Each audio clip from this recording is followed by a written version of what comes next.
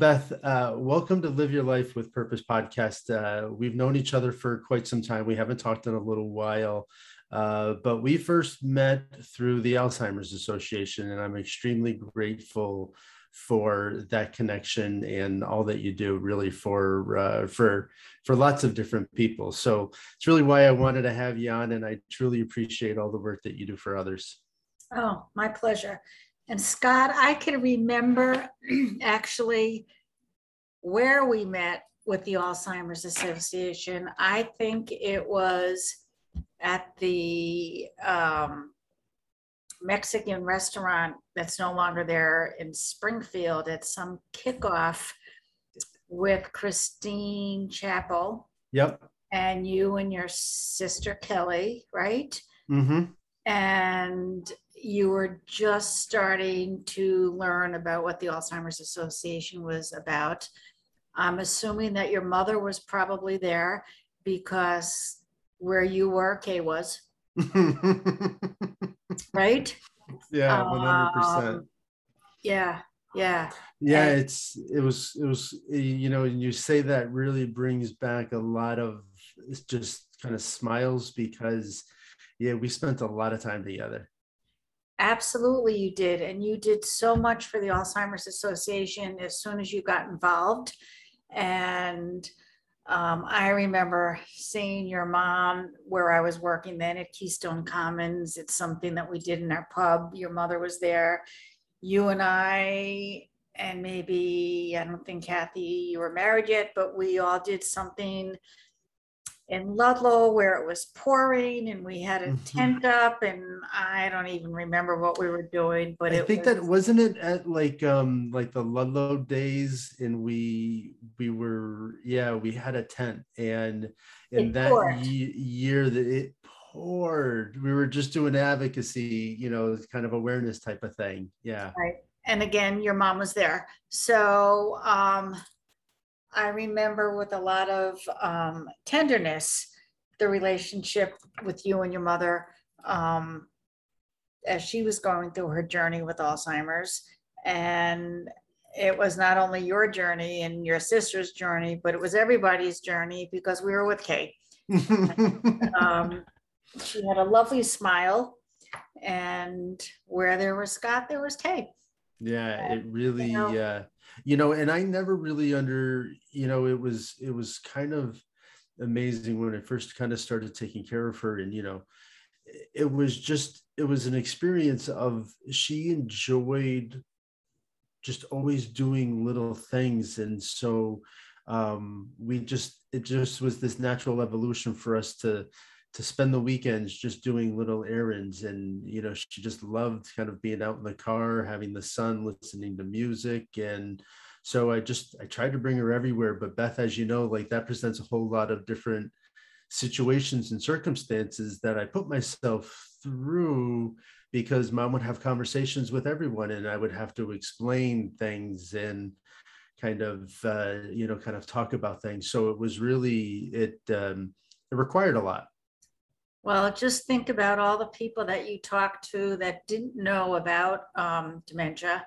Mhm. And the more you talked to them about what was going on, the more you educated them. So you really, and you at the same time was giving your mother a gift of having her do what she wanted to do, giving yourself a gift of being able to spend the time with your mother. Mm. So on so many different fronts there, it was really, and as tough as I'm sure it was or got to be for you as your mother progressed, a gift that not many people can say they've done that. Mm. So It was a gift, and that yeah, was yeah. so And I'll never forget. was, And I want to get onto all of the wonderful things that you've done, but I wanted to highlight one thing that before we talked about that, if it had really a profound effect on me. You've been such a pioneer for Alzheimer's in Western Mass, in this area, and such a vocal uh, uh, uh, person. It's been fantastic. And so for all of those who don't know and don't know all of the work that you do, thank you for all of it. But you put on this virtual experience that forever changed my life, because here I was caring for my mom and in such a capacity, but I was doing it through my lens, right? Because that's the only lens that I have. And most people don't get the opportunity to get perspective from somebody else. And so here I was going through this virtual event that I almost had a panic attack from, because as I was going through this event, I saw what my mother was doing and the actions that my mother had. And it was a crazy thing to experience. And so thank you for all of the work that you do with all of that, because to be able to get that experience, even from somebody who was caring for somebody, really to then understand what they were going through, really had a mind shift for me of just even the care that I was giving for my mom. Thank you. That kind of started the whole dementia friendly experience, right? Which is kind of tattooed on my head right now, it seems, because that's how everybody knows me. We've been able to give people that experience of what we think what dementia is like, because how do we really know? Because we don't. But our best guess is that with that exercise of kind of dulling people's senses a little bit, where you couldn't hear well, you couldn't see well, you couldn't walk well, you couldn't comprehend well, to be able to do things and realize that people felt helpless, hopeless, anxious. You weren't the first person that may have thought they had a panic attack, and it was probably a 7-minute exercise, and it felt like hours for people. Feeling depressed afterwards, feeling, I think the thing that people most said is the kind of helplessness that they felt. And, we did this with the whole entire West Springfield Fire, Westfield Fire Department, all the EMTs, and their experience. And for them, they go into a lot of facilities, hospital, or whatever, but they also go into people's homes where somebody has dementia and maybe they're agitated. Anyway, 911 was called. And if they didn't have this experience to understand what dementia was about, they'd be saying to people, so ma'am, can you tell us your name? Can you tell us your age? Can you tell us this? Well, if they could tell you all that, they wouldn't be in the situation that they're in, even when they come into our building, right? But unless you have the tools and those things, you don't know what you don't know, right? That's it. And you really don't. And I think the biggest takeaway that people have gotten from going through this experience is learning about patience, because we live in a fast world. And I say this when I do training with new staff. When you ask somebody with dementia, let's say her daughter's picking her up and they're going to go out for lunch, Mrs. Smith, go get your pocketbook, go get your coat, come back here and we're going to meet and your daughter's going to pick you up. So it takes the normal, whatever that means, person with dementia, 90 seconds, which is a full minute and a half, to be able to process what you just said to them. I always feel like it's like talking when my son was a teenager, because he never listened to me and he had ADD. So asking him a list of things, he never got beyond the first thing. And that's what it's like. So when you say, Mrs. Smith, go get your pocketbook, go get your coat, you've already moved on to talking to somebody else. And she's like, I have to get something. I have to get something. What do I have to get? Can't process all that information at once. So everybody always says, what I've learned is slow the clock down, slow it down. And that's that was such a hard thing for me to learn, especially taking care of mom, because especially like going to the store, it was like, I wanted to go to the store, do a couple of things, and then go. And it was just like, oh my gosh. It's And a so, full experience, right? What you can do in 10 minutes to run to the store and get some bananas and yogurt and water, with your mom, she's stopping to talk to people, she's looking at things, she's and there's a whole different level of caring for an adult, with that who's in that capacity. Just even, like even dealing with kids and stuff like that, you can hurry them along a little bit and things of that nature. And you know I saw strength in my mom that I never saw before. If she didn't want to do something, and she was not doing it. And so yeah. And when you're at the grocery store with a kid, and a kid is having a temper tantrum because he can't fill the cart with chocolate bars or whatever, people know that. People yeah, see that they all the can relate time, to that. and they all laugh and say, been there, done that. I remember when my kid did that, I was so damn embarrassed when he was lying on the floor of the grocery store screaming, I want my chocolate, whatever. But when you're doing that with an adult and people don't understand it, you kind of feel weird about it. It's And yeah, it was probably embarrassing and maybe shameful. And also for your mother, for you and your mother. Yeah, yeah, for her too, because the one thing, even as we went through that journey, even though like halfway through I have a video where she was unable to say my name, and that was kind of 3 years into that 6-year journey. And so while she wasn't able to communicate,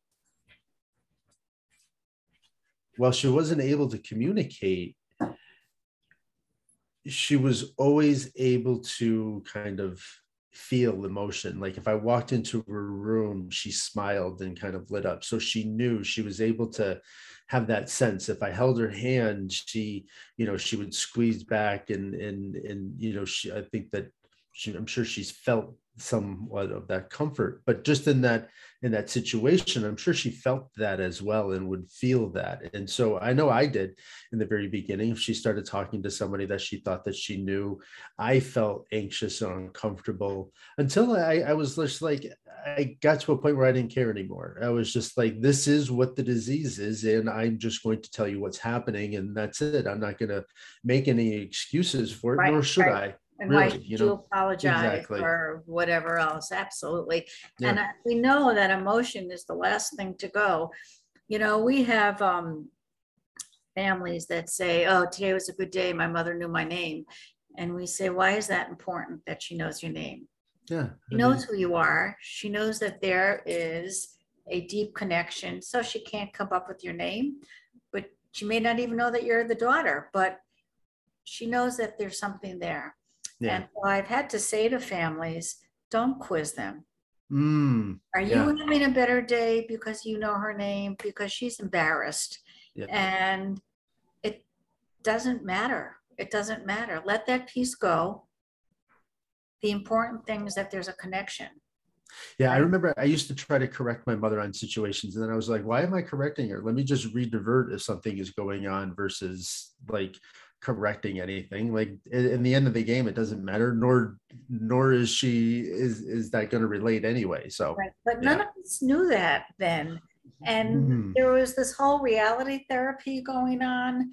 And you have to let people we have people today that live here that say they're 90. My mother's picking me up today. What are we going to say? What? How could your mother be picking you up? If you're 90, she'd be 115. And we know, oh my God, she's dead. I mean, obviously you don't say that. You say, you know what? She called and said to go ahead and do whatever group that we're doing right now. And she will let them, when she gets there, we'll make sure that you know. Yeah. And they go, okay. But it's interesting because you just have to live in their reality.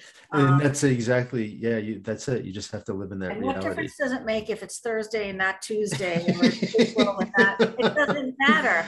Yeah. It just doesn't matter, but it takes people, we're so quick to correct people Yeah. till they learn what's the important stuff. Mm-hmm. You know, the only time it matters if mom thinks it's June when it's really December is that she needs to wear a coat. Mm-hmm. You know, like you have to worry about safety. But other than that, It's not what, hurting anybody. what exactly? We had a resident who had dementia, and she was sure she was getting married again to one of our nurses' aides who is a male. And there was going to be a wedding, and I was going to be walking down the aisle with her son. And he and I don't know what she thought. Maybe she knew that we were both people that helped her. Mm. So Gary and I were going to be walking down the aisle together. And Gary would call me in the morning because you have to laugh sometimes. And he would say, Beth, did you get your dress yet?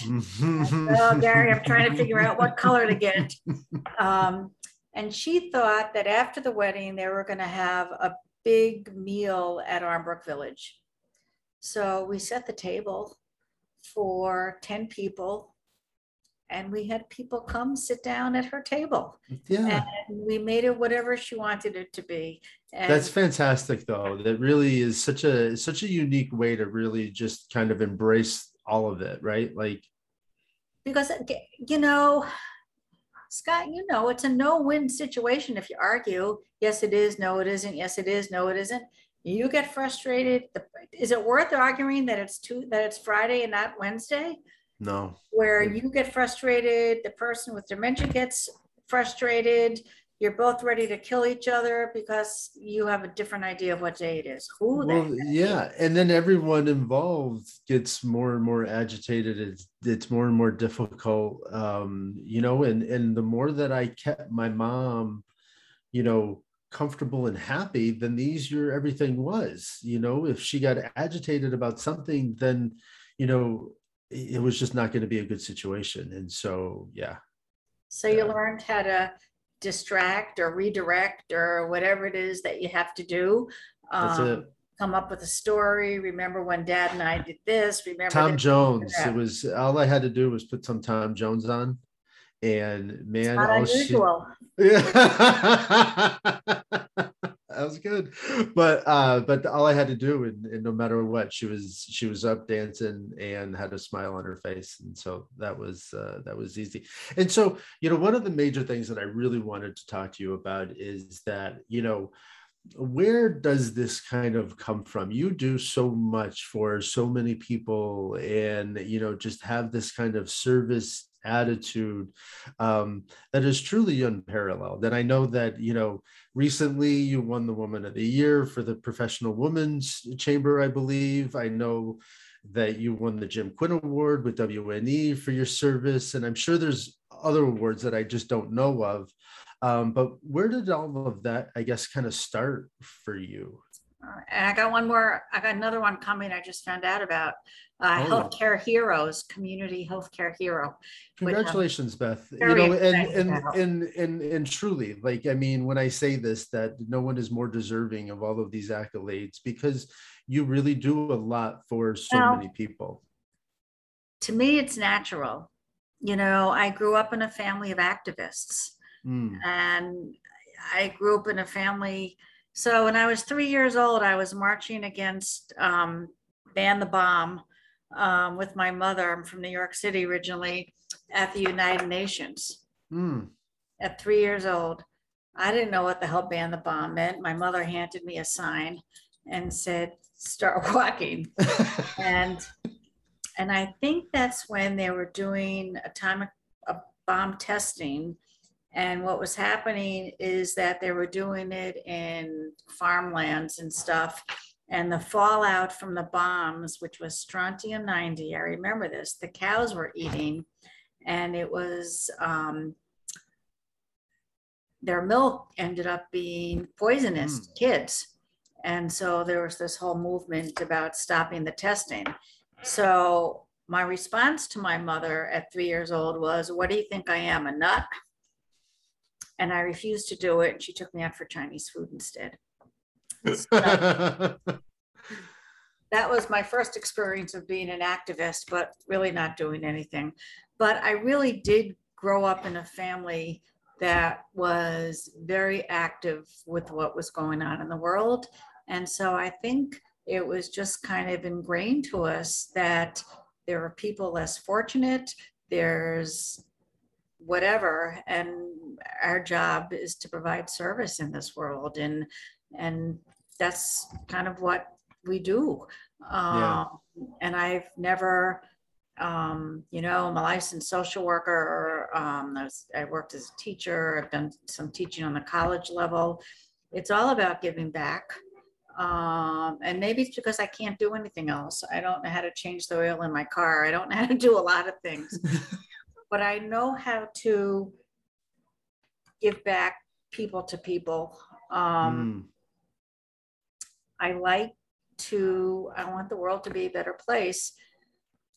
I don't know what else to say about that. Yeah. That's just And who, you can just, however your part is, right? And you found this through, obviously with social work, and then through, kind of exploring your career. But I mean, it is all about helping others that, maybe aren't able to help themselves right now, right? it's also about, and this is really kind of a full 180 with you and I, Scott, because it's really about purpose. And I Mm. know yours is live your life with purpose. And I feel that everybody has purpose in this world. Yeah. Every, We all have a shining star, right? We all have something that is unique within inside of us that allows us to shine brightly. And it's just a matter of discovering that, developing that, and then giving that back to the world, because we're not supposed to hold on to it. We're really not. Like, we're not supposed to keep it, tight. We're supposed to help others. And, the one thing that I found with taking care of mom was that this was my journey, but I needed help along the way, right? Like, in the very beginning, I was not going to get involved in a relationship because taking care of mom was my only priority. it's a full-time And relationship.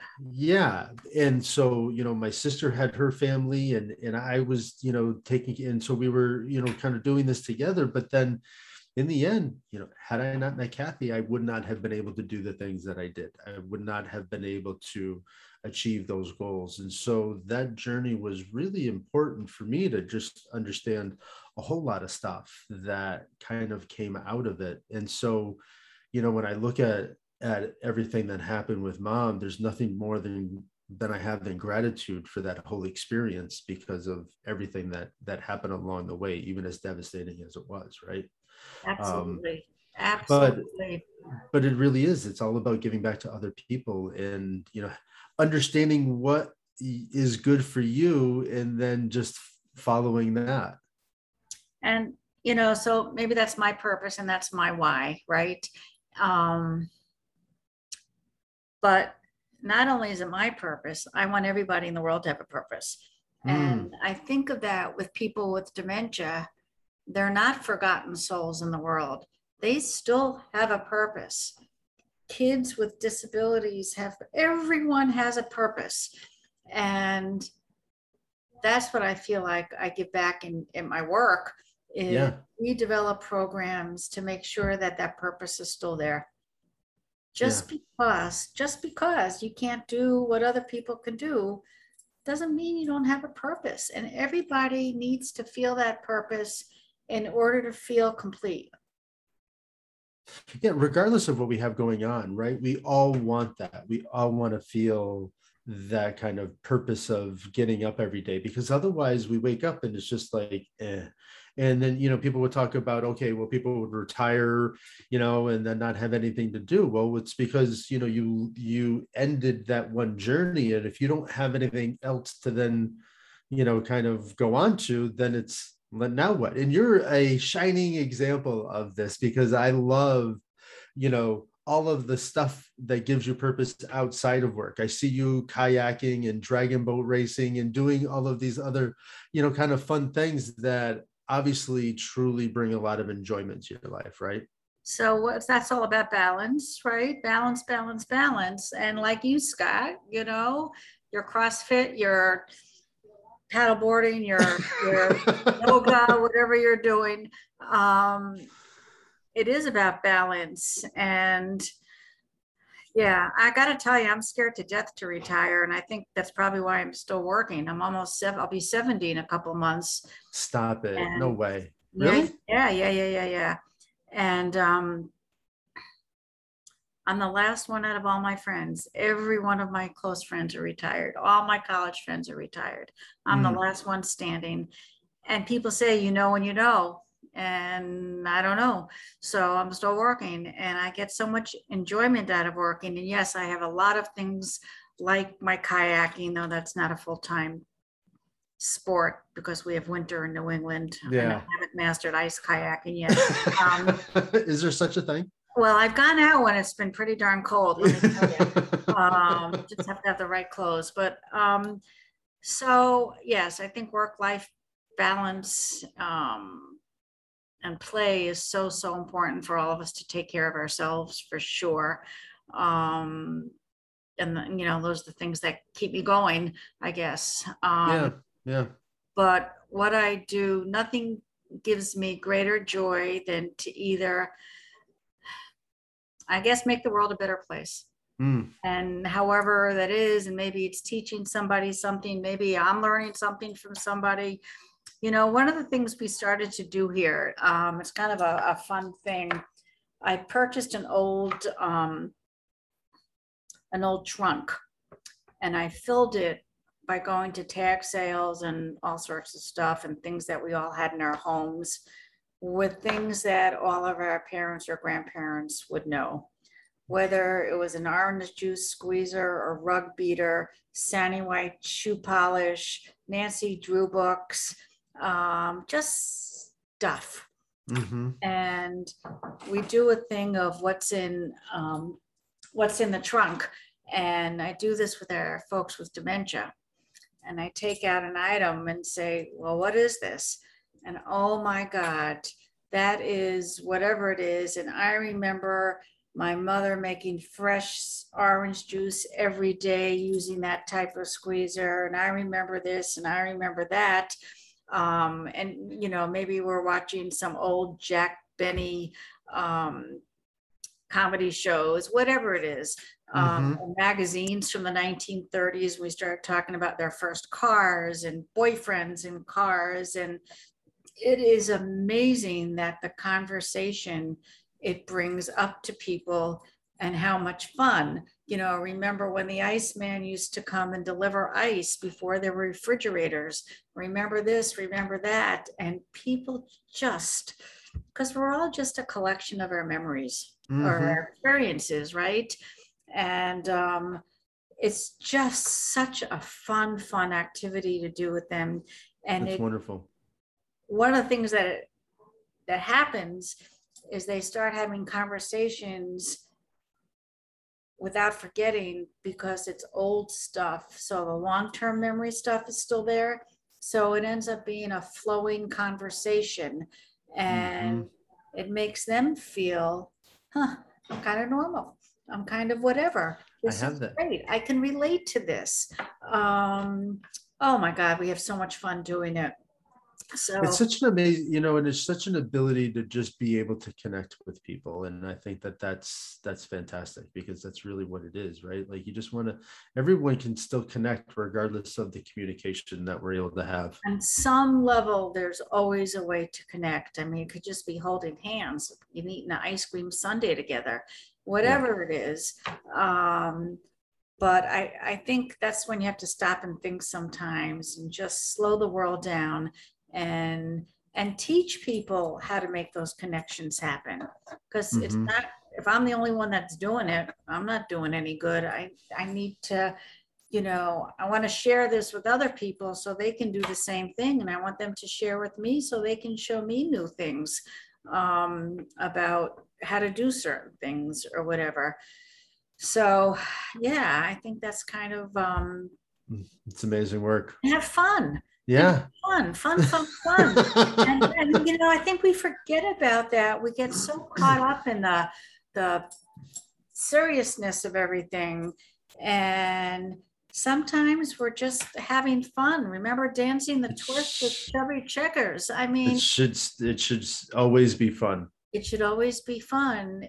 Right. And even if it starts out not fun, it can become fun. There's always Mhm. this little kernel of something that you get out of it. Well, just to make it enjoyable, because regardless of a bad situation, right? Like we're always going to be faced with some of that. Like that's never going to go away. That's never going to not be the case for any one of us. Right. That's just, it's Pollyannish. It's not going to happen. And so, you know, how do you still handle all of that and have some fun in the meantime? Because otherwise you'll always be miserable. And that's just not a way to live.